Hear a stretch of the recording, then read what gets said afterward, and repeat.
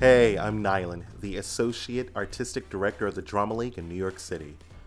Welcome to Talking Direction, the behind-the-scenes podcast going deep into the world of theater, film, television, and online content to celebrate directors. Those visionary artists at the center of plays, musicals, movies, and TV shows enjoyed around the world. Each week, we welcome acclaimed guests to explore imagination, risk-taking, and craft, as well as looking at the past, present, and future of the creative industries. Don't forget to like and subscribe wherever you find your podcast. We're available on all platforms or by visiting dramaleague.org. Thanks for listening and for talking direction. Welcome to Talking Direction. I'm Gabriel Stellion-Shanks, Artistic Director of the Drama League. For over 25 years, audiences around the world have found joy in the trailblazing work of my guest today, director Stafford Arima. Nominated for an Olivier Award for his direction of the West End premiere of the musical Ragtime, Stafford made history in 2015 when he became the first Asian Canadian to direct a musical on Broadway, Allegiance, starring Lea Salonga and George Takei.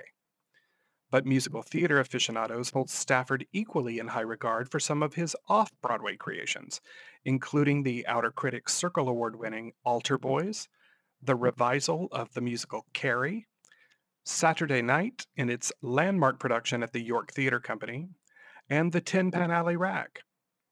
Outside of New York, his work has been featured at the Stratford Festival, Paper Mill Playhouse, Goodspeed Musicals, the Old Globe, and many, many more, as well as acclaimed concert presentations of Candide, The Secret Garden, and a tribute to Sondheim with the San Francisco Symphony, Lincoln Center, and the Boston Pops, respectively.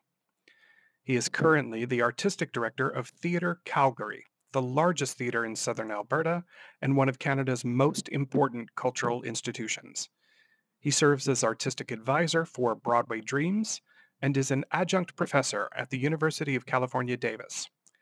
Please help me welcome Stafford Arima to Talking Direction. Hi, Stafford. Hi, friend. Thank you so much for being here. We really appreciate talking to you today.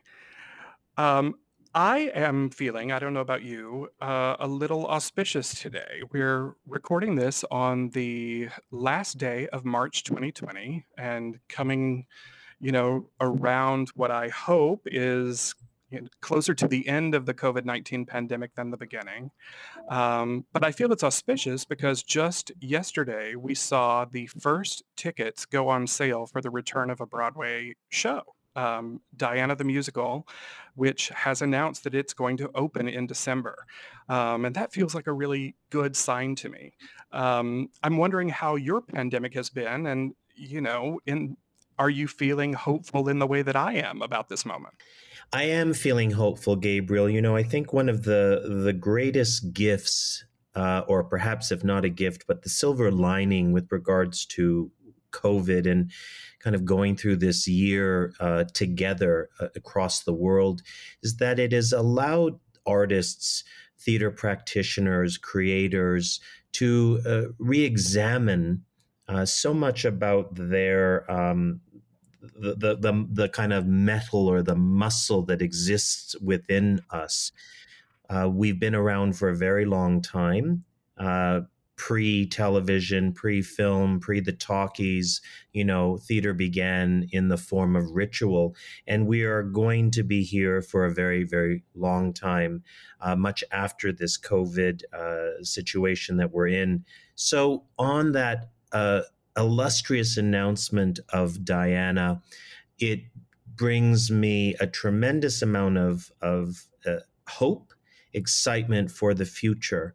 I'm cautiously excited, and I say cautiously because I think in many ways the world, and specifically North America, I would probably say North America, which would include Canada and the United States, we've been on a slightly different trajectory than, say, our friends and families and brothers and sisters over in Australia. And so I'm not too sure how it's all going to pan out at the end of 21, but I do believe that there is a light at the end of this tunnel. Sometimes it feels like it's 100 feet away. And in moments like that announcement from Diana, it feels like it's 20 feet away. And but I am definitely hopeful that we are collectively moving towards new beginnings, new awakenings, and better understandings with regards to how our industry is going to come together and figure this out.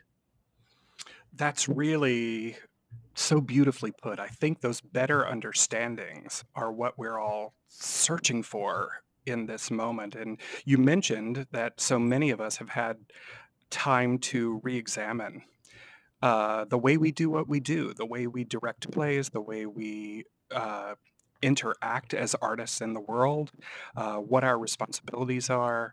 I personally found this to be a moment of reflection on practices that I learned very early.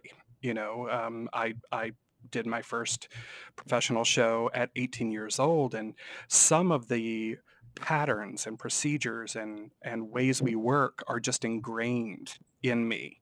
And this was my first real moment, as you say, to re-examine, to think about why I do the things I do in the ways that I do them, and are there better ways to do that? I'm curious how you discovered theater and how you came to directing. Was it something you always wanted to do from an early age, or did you discover it further along your journey? I think for my journey started in when I was 11 years old, and my mother took me to see my very first theatrical experience, which was Andrew Lloyd Webber's Evita at the Shubert Theater in 1980. It was a matinee performance.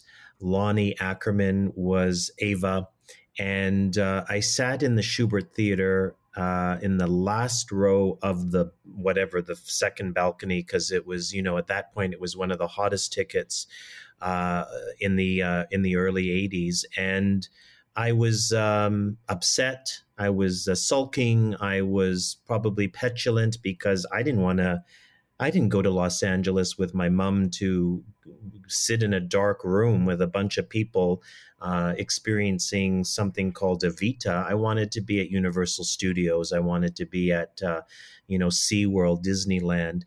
And the lights dimmed. And what I really remember about that experience was that there were like little ants that were running around this floor. And I was, I was, what do you call it? I was bit, the theater bug bit me at that point. And I really became an Evita kind of crazed fan. I've seen the musical, over 48 times in my life, and I've Wow. seen it on Broadway, West End, the dinner theater production. I just loved Evita, and really it was my awakening to this art form specifically that we call musical theater. I think as a young person growing up in Toronto, I had made the decision that I was going to be an actor. I'm not a singer. I can carry a tune, but I felt in many ways that acting was going to be the way it was. That was my calling. I was very fortunate to have my mother took me. My mother loved the theater, and so she would, take me to New York. And my very first Broadway show was Dreamgirls with the original company, sitting in the first row of the Imperial Theater.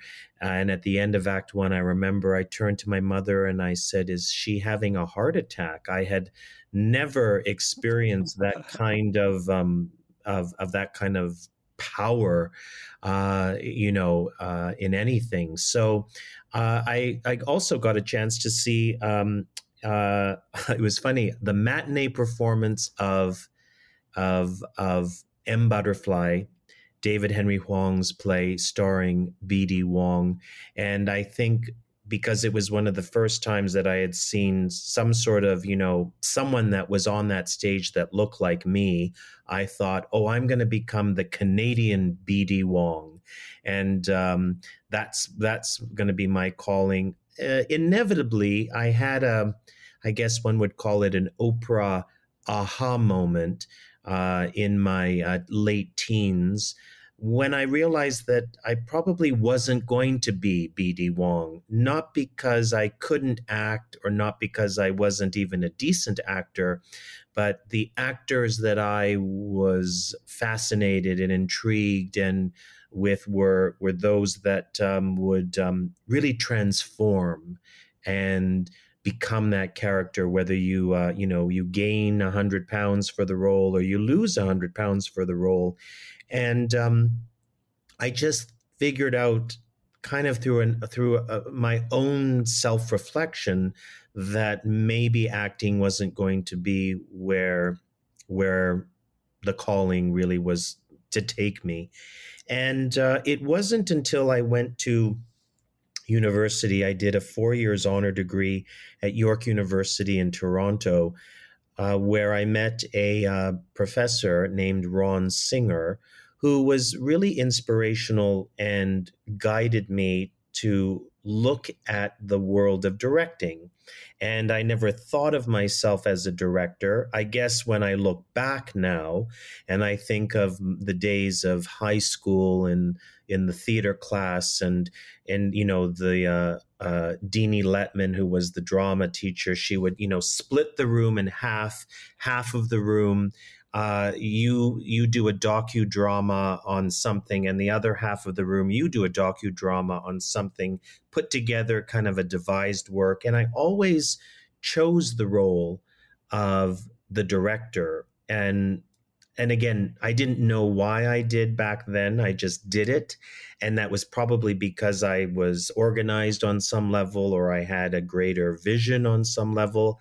Of course, as a young person in high school, one doesn't know all of those things. So jump cutting to university, it was a wonderful sense of encouragement from Professor Singer, who inevitably guided me, as I said, towards my path as a director.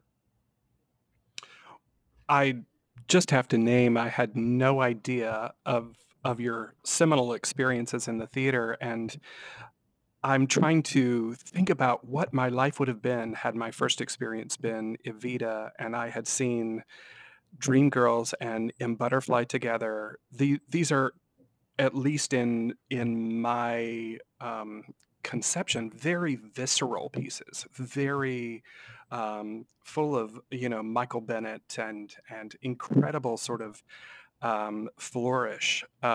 It's fascinating. You said you were bit by the theater bug. I would say you didn't stand a chance, with work like that.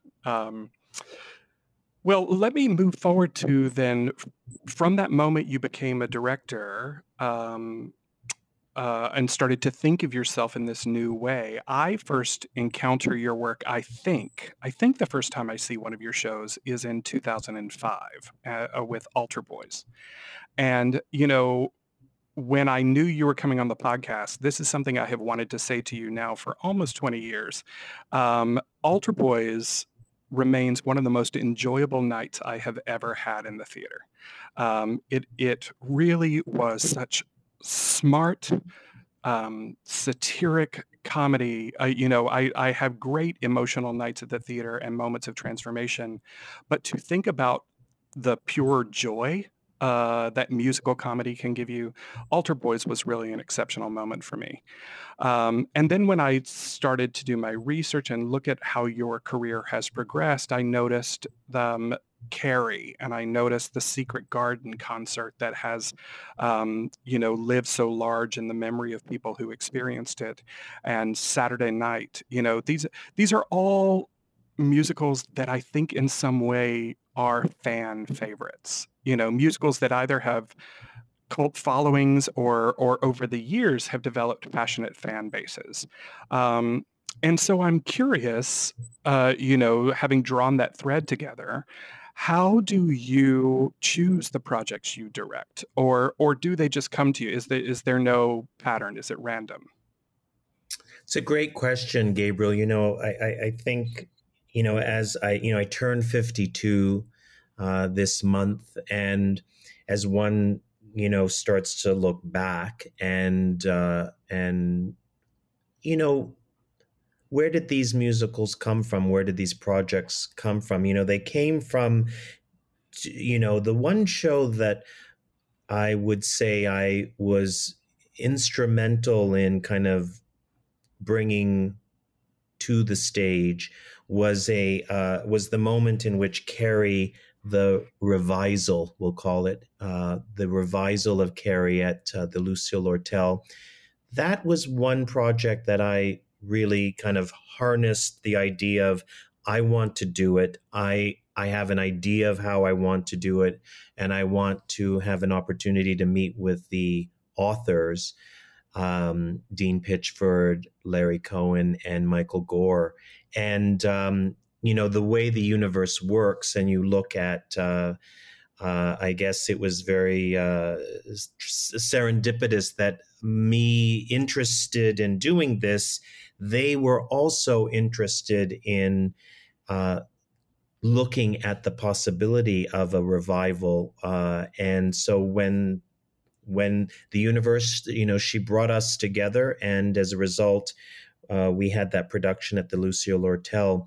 But the other shows were all based on relationship building that had occurred. I was working in my time from 1998 through to 2005, which is kind of my New York debut with Altar Boys. I had been working as an assistant. I had been working as a assistant director, an associate director, a resident director, and one of the company, one of the assistant company managers of Ragtime on Broadway was a gentleman named Ken Davenport.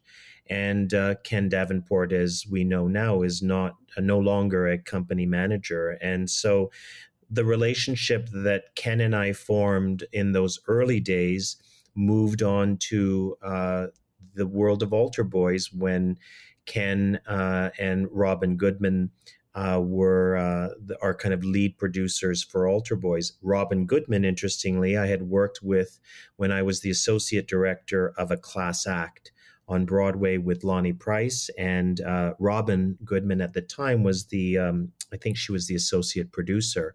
So, a lot of the work that I've had the blessings of experiencing were based on relationships. I think about the incredible gift of directing the premiere of Ragtime in the West End, and that occurred because solely of the relationship that I had with Terrence McNally, Lynn and Stephen, and that relationship went way back to the years of when I considered myself the vice president of Xeroxing.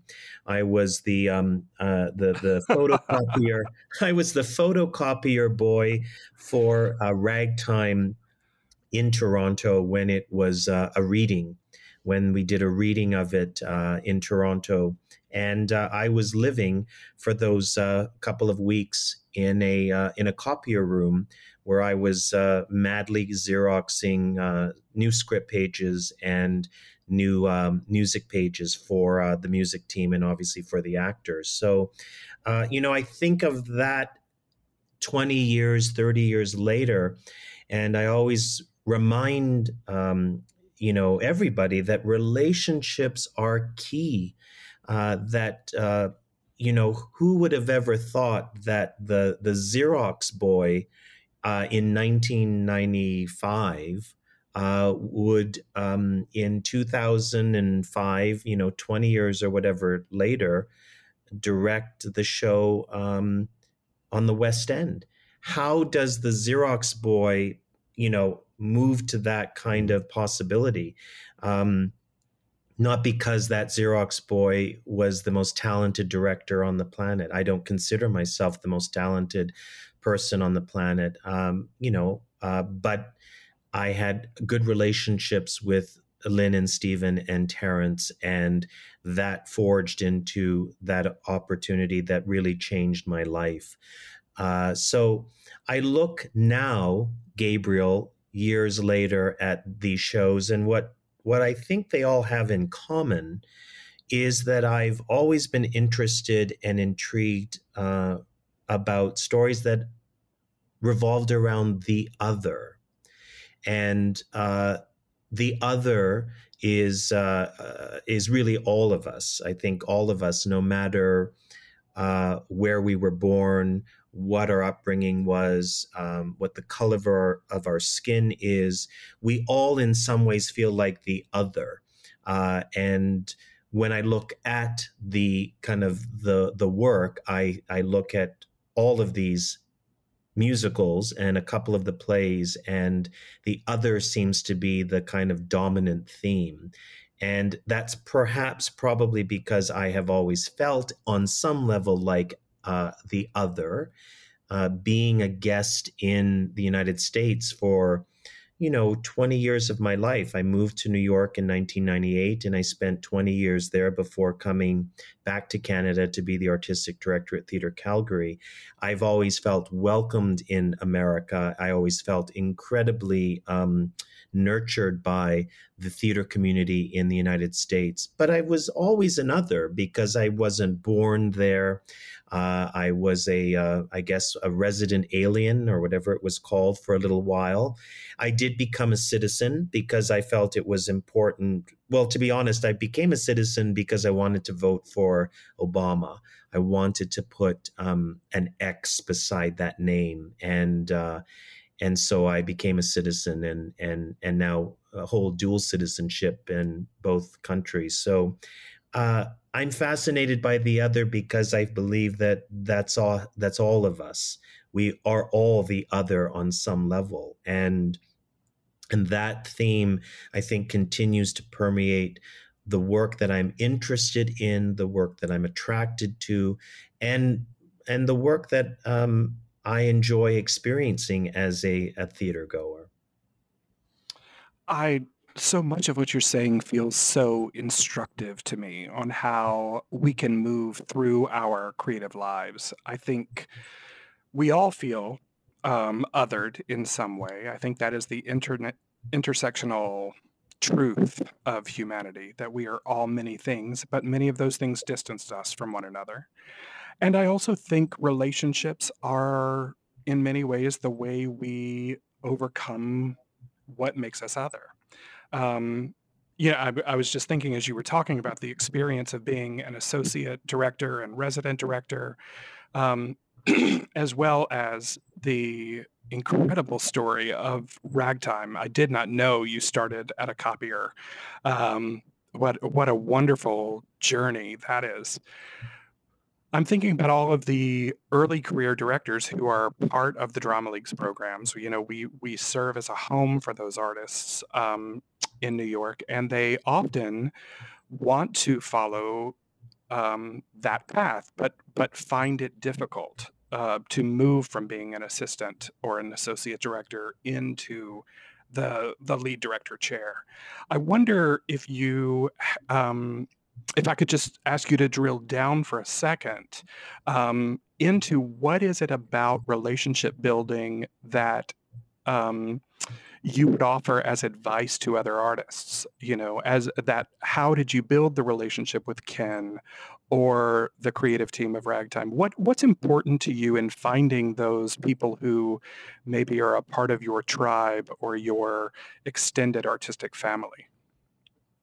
It's so amazing, you asked this question because I'm constantly reminded that this industry is very, very small, and one might think of it as a huge, and unattainable, or I don't know how to connect with it.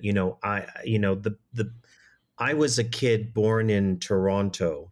I lived in a suburb called North York. I had no connection to the arts on any level other than the fact that my mom took me to see theater. My parents were not in the arts. I didn't have relatives in the arts. I didn't have relatives or friends in New York City.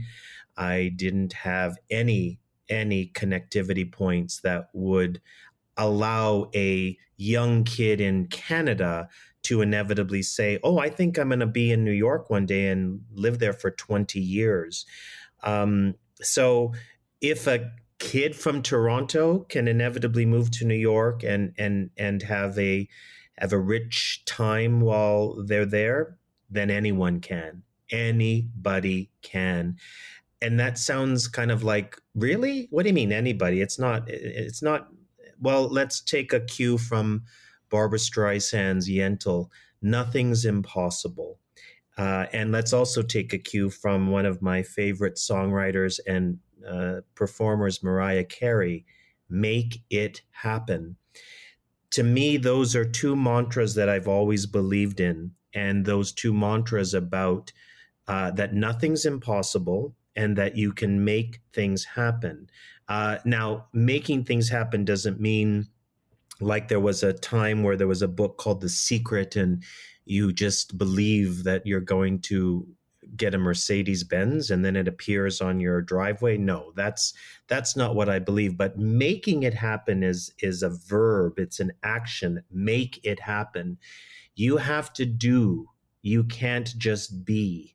And so when you think about relationships, be engaged with those individuals. And those individuals are not just the fancy writers from New York City. It's realizing that everybody involved, from the fancy writer of New York City down to the Xerox boy, are all still part of an ecosystem of respect and an ecosystem of creativity. Not only was I respectful to Lynn and Stephen and Terrence, but they treated me with respect. And so that kind of feedback loop that happened just became kind of fuel for a relationship that blossomed and continued. It does take two to tango, to use a cliche. And obviously, if you are respectful to someone and they're not respectful to you back, then you move aside and you move on from that person. But I was very fortunate to have respectful relationships with people like the authors of Ragtime, or like the Ken Davenports or the Robin Goodmans, who we connected as people, we connected as theater people. And it didn't matter if I was 20 and someone was 30, or I had only this much experience and this person had that much experience. We connected as theater people. And so relationships are key because everything we do in the theater is about relationships, whether that is the relationship between artist and audience, whether that's the relationship between artist and producer, art versus commerce. It's all about relationships. And so the more I think people understand that it isn't only about me, myself, and I, and it's hard not to feel that way because as freelancers, we have to figure out what our next gig is. We have to figure out how we're going to pay our rent. But the more you move outside of that kind of me, myself, and I kind of energy, vibe, or even necessity that you think, that's how I have to be in order for me to survive, I think the more open one becomes to allowing these relationships to kind of ebb and flow. And they are, for me, and again, anything I'm going to say is going to be completely different from someone else's journey.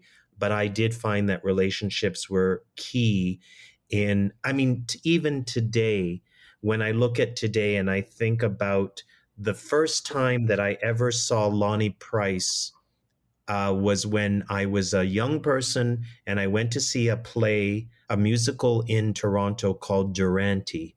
And Lonnie Price played Jimmy Durante in this musical in Toronto.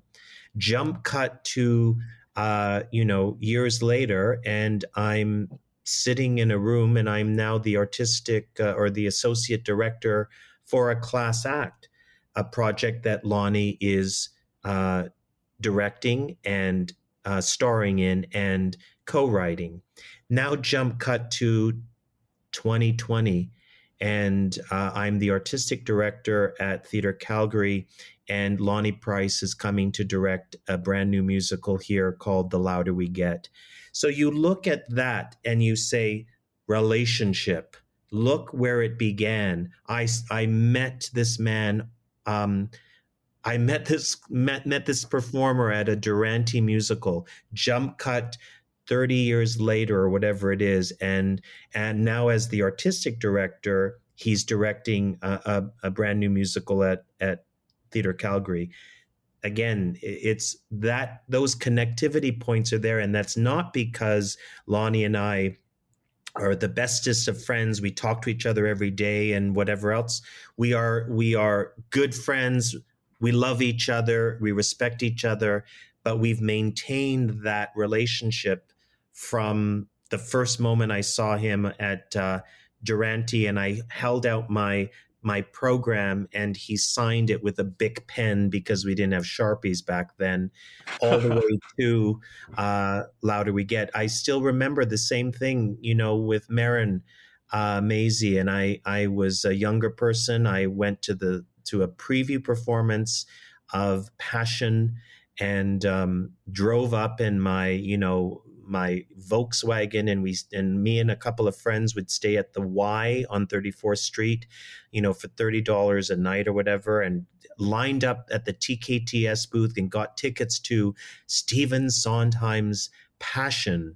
And I sat there and was amazed at the work by Marin and Jerry and Donna and Steve and James and everything that was connected to that piece.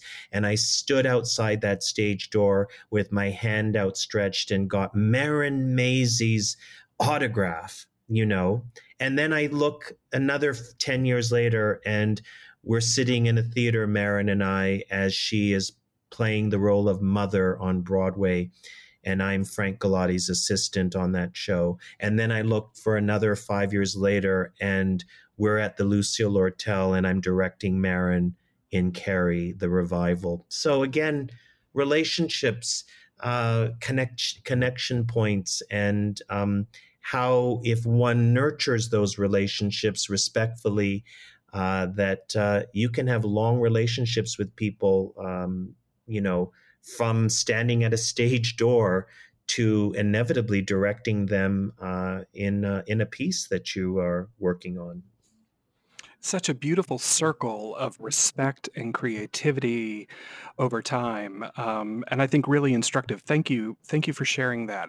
I would love to jump ahead in your career a little bit, because I really want to talk about your debut on Broadway, Allegiance, because for many reasons. Probably first, I think it's one of the most important musicals of the last decade. And just for our listeners who may or may not have seen it, Allegiance is based in part on the true life experiences of George Takei, who many people know as Lieutenant Sulu on Star Trek. But I will just also say I've had the incredible pleasure to be with George for an extended period of time, and just one of the loveliest people I've ever had the pleasure to know in this business. The musical follows a family, the Kimura family, in the years of World War II following the attack on Pearl Harbor, as this family is forced to leave their farm in California and are sent to a relocation center in Wyoming. And I just want to quickly note that for anyone who didn't see it, it just became available on the streaming service Broadway HD. So I really encourage you to go see it on Broadway HD.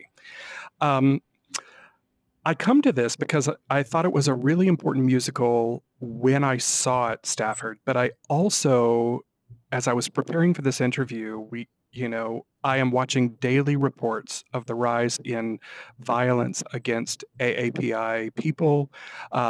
We had an enormous shooting just last week in Atlanta here, and I feel like Allegiance is a story that really needs to be told over and over and over. Then I thought about you having to direct it. And I immediately felt, as a director myself, a sense of intimidation because I would want to get the story so right. And I know that often can be a difficult thing for directors who are telling such important stories. I'm really curious to hear how you came to that piece and how you approach telling such an important story, especially with George in the cast. What a great gift to have George right there for you. What was that like for you? The journey of Allegiance was really, I think, one of the most fulfilling experiences that I've had. Part of the reason is my family in Canada was interned during World War II. So that story, even though I wasn't interned, but my father and grandmother and uncle and aunts, etc., were interned. So it's always been kind of a part of my history on some level.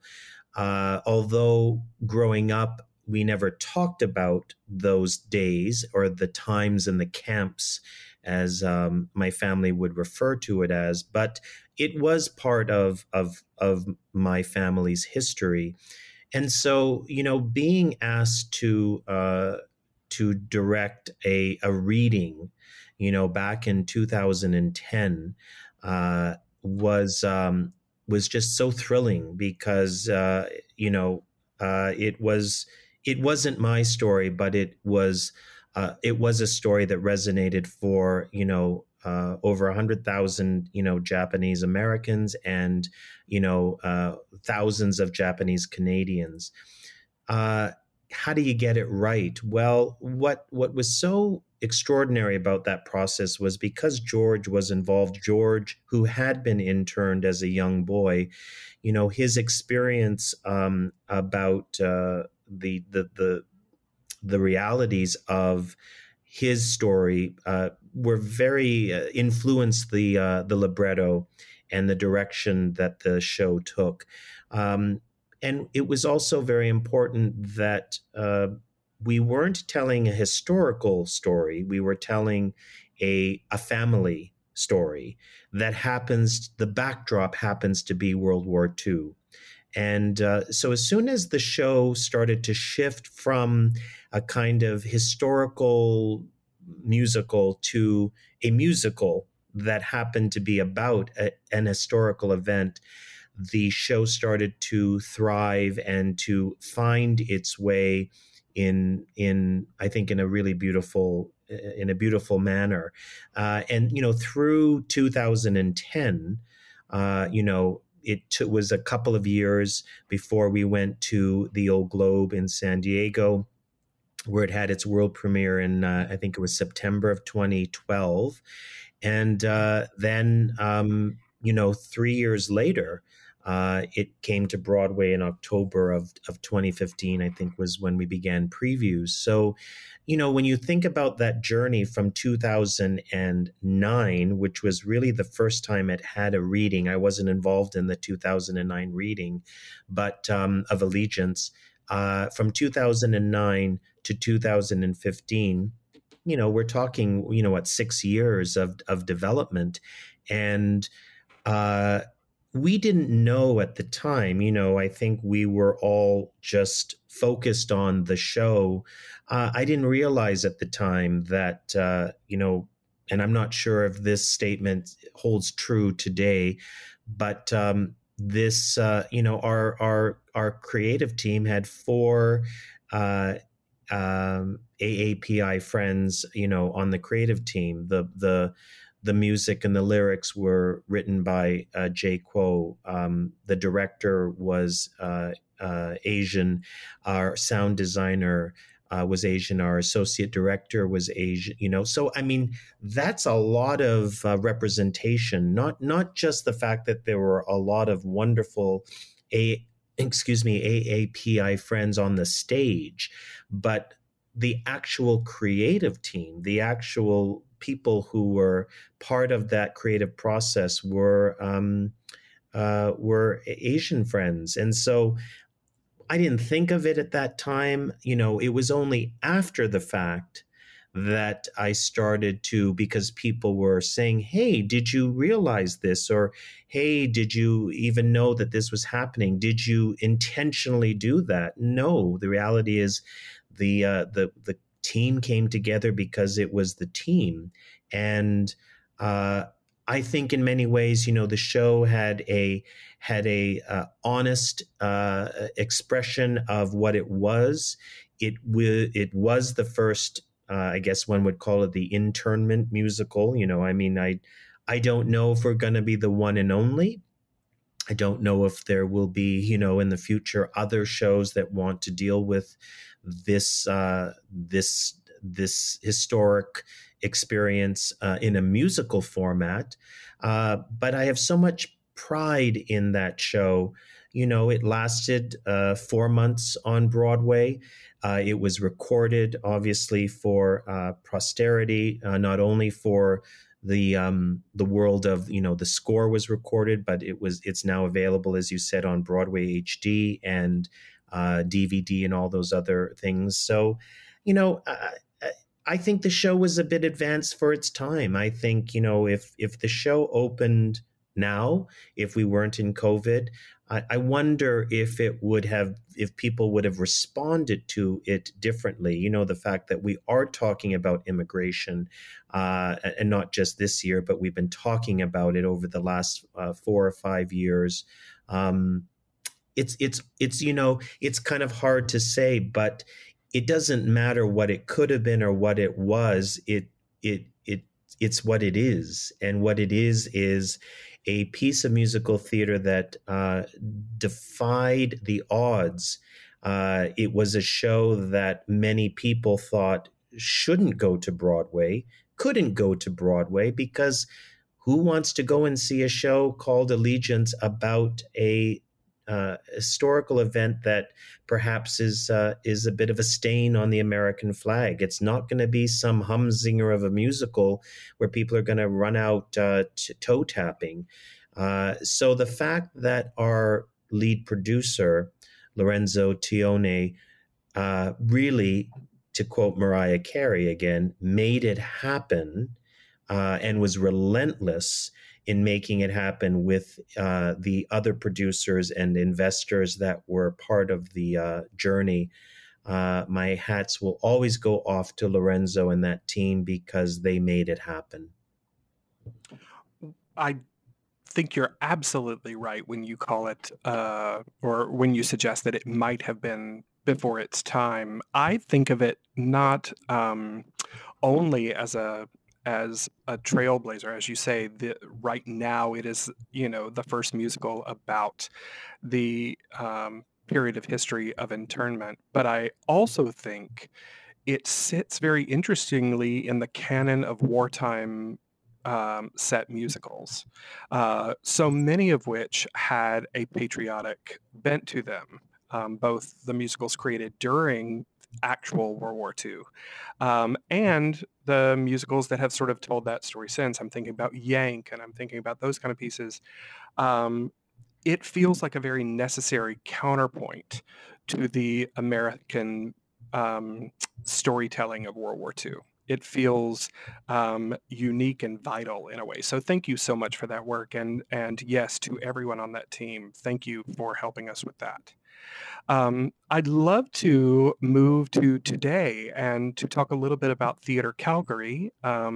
You are the artistic director there, and from one artistic director to another, my sense is that job in this moment is a pretty complicated one. It feels like artistic leadership is changing rapidly and evolving during this moment.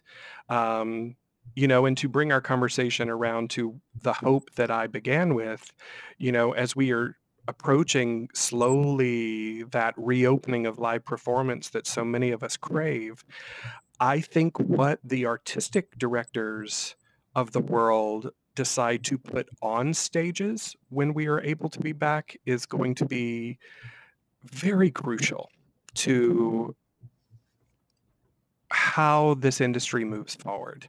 What we put on stages will have automatically conversations about equity and social justice buried in them. It will also be, as art always does, it will be an attempt to help the world heal after a global catastrophe. Um, and so, with all of that big, lofty thought that I just put on this, I'm really curious how you, as an artistic director, are seeing your role and responsibility in this moment, and how you plan to approach that reemergence of Theater Calgary. It's when I think about the future and I think about all of the elements of what is going to go into the future of theater, the future of representation, the future of storytelling, the future of our audience, it really comes down to one thing for me right now, and what I'm most concerned about and excited at the same time is how our art form is going to evolve, how the practice of theater is going to evolve. And that practice isn't just about playwriting, it's also about producing, it's also about outreach, it's also about accessibility, and of course representation. And I'm concerned. Why I'm concerned is that I think that there is a tremendous rock that has to be pushed up Mount Everest, and that rock is heavy, it's daunting, and there are a lot of people who are afraid of that rock because, oh my goodness, if I make the wrong step, if I do the wrong thing, it's going to fall and squash and whatever else. However, the reason I'm excited at the same time, a contradiction of sorts, is because theater people, theater practitioners, theater creators are in their DNA, have an understanding and have I would say perhaps a passion to pivot, to improvise. We as an actor, you're on that stage, the prop isn't there. You don't stop the show and wait for the prop. You improvise, you pivot. When you're in a big musical and you've got a fabulous new swing that goes on for the very first time and, covering all of these tracks, and maybe they're a little off here and a little off there, you don't stop and scowl. You work and you improvise and you collaborate. So I think in many ways, as we're looking towards the future, that the notion of pivoting, collaborating, and evolving while we have a collective boulder to push up a mountain is going to be not only daunting and not only scary, but exhilarating, and inevitably is going to make a change for the future. As an artistic director, no matter where we are practicing, I think it is incumbent on us as leaders of the communities to help push that boulder up in the best way that we can. I look at Theater Calgary and I feel so blessed to have a brand new executive director, Maya Cholden, who is coming from Pig Iron Theater in Philadelphia. And Maya brings with her experience, brings with her passion for theater, and brings with her a commitment to looking at equality, diversity, inclusivity, and moving that boulder up this kind of metaphorical mountain with her colleague, myself. And that boulder, change. Some might say things have to change today, tomorrow. There is a phrase in Allegiance that was part of a song. That phrase, "Ishi kata ishi, ishi kata ishi." What it means and translates itself to is stone by stone, a mountain can be moved. And so when I think about that boulder going up that mountain, we collectively across our planet are going to have to do everything that we can day by day, step by step, boulder by boulder, or stone by stone, ishi kata ishi, that is inevitably going to create a space for the future of our industry. That future includes actors, artistic directors, producers, audiences, government bodies who look at granting and how arts are funded in our countries. And so inevitably, as much as I'm interested in the results, as most people are, I'm really more interested in the journey and interested in how Theatre Calgary can be part of that discussion and be part of that movement. And in 10 years or 12 or 15, however long I decide to stay here, that will then will be able to pass on the torch to the next artistic director and or executive director to continue to move that boulder up that mountain. It's for the future of those emerging artists and those emerging audiences. Maybe those emerging artists of today become the judges of tomorrow.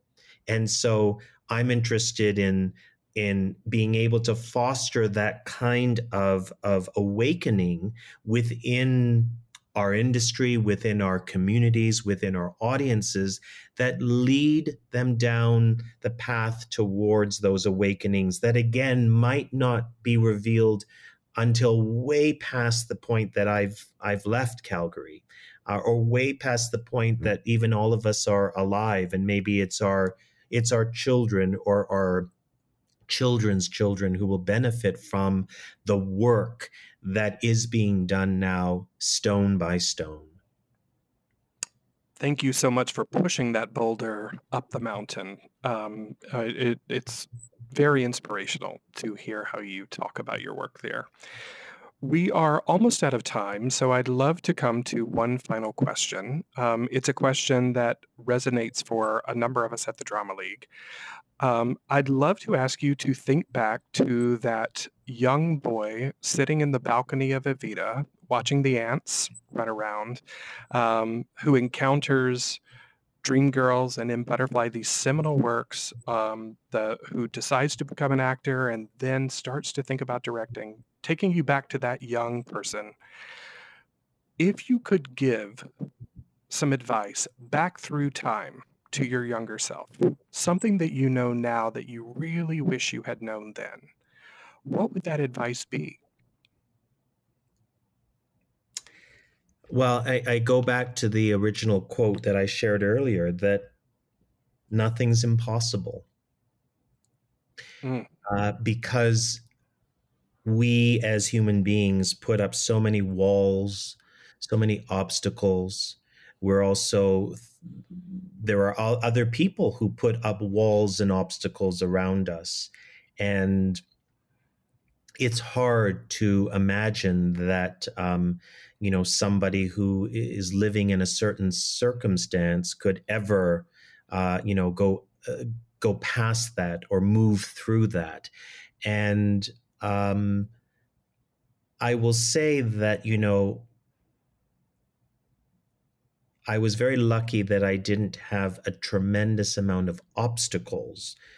Although now I retract that, because I guess one could say you had one of the biggest obstacles you had is that you were not legally allowed to work in the United States. And I guess that is a big obstacle because that's, wasn't that I was born in, Tucson and just wanted to move, northeast. Yes. I lived in a country that you can't just cross the border and say, okay, people hire me. Um, uh, I didn't. It's a great question, Gabriel, and I wish I had a real succinct answer, but I think that I think about that kid sitting in that balcony, and I think about that young person in a Xerox room inhaling that fluid for 8 hours a day, and I guess I never.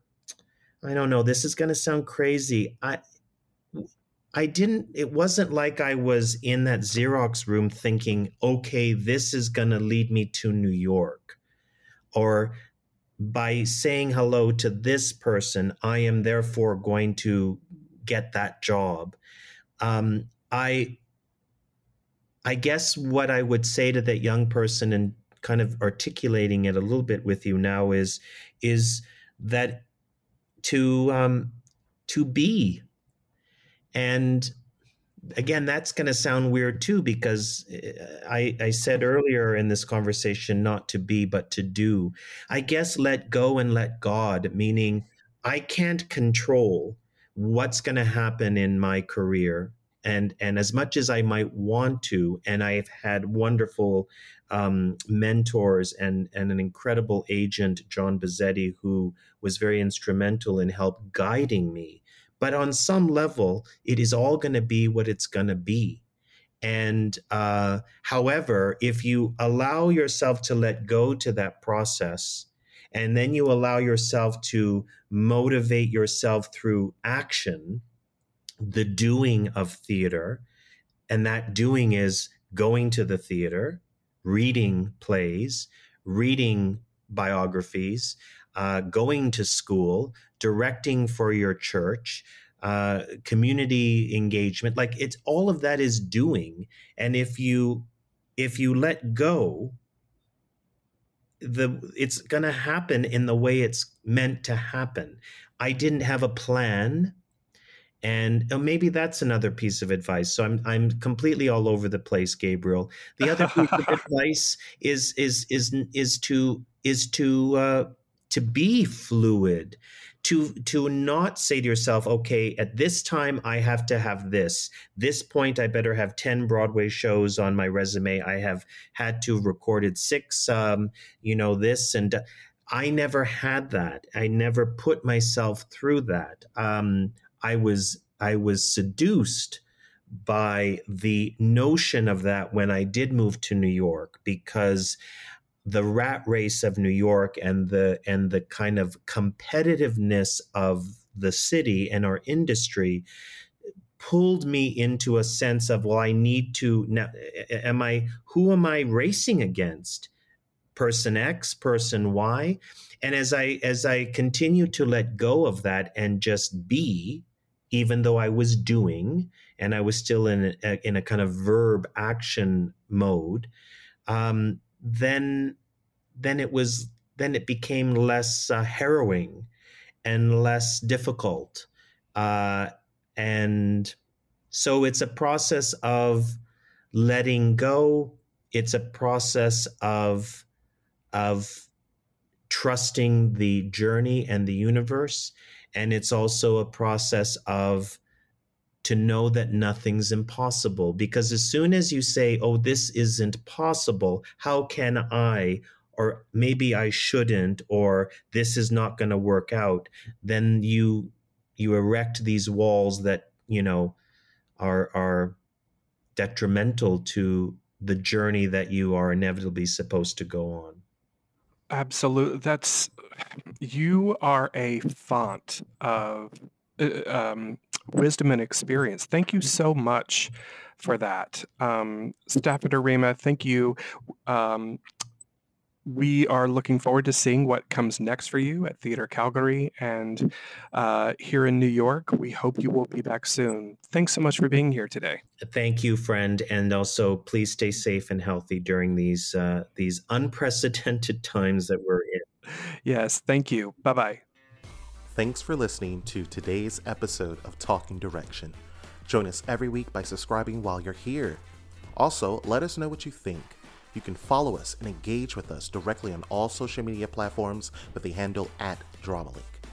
Talking Direction is a project of the Drama League of New York, America's only not-for-profit lifelong home for stage directors and the audiences who treasure their work on stage and films on television and across the internet. During the pandemic, we're providing essential services to help theater folk and their families who are suffering from economic and health struggles due to COVID-19. If you'd like to join us in this effort, visit dramaleague.org and click Donate, or become a member. We'd love to have you a part of our Drama League family. Thank you for listening. Until next time.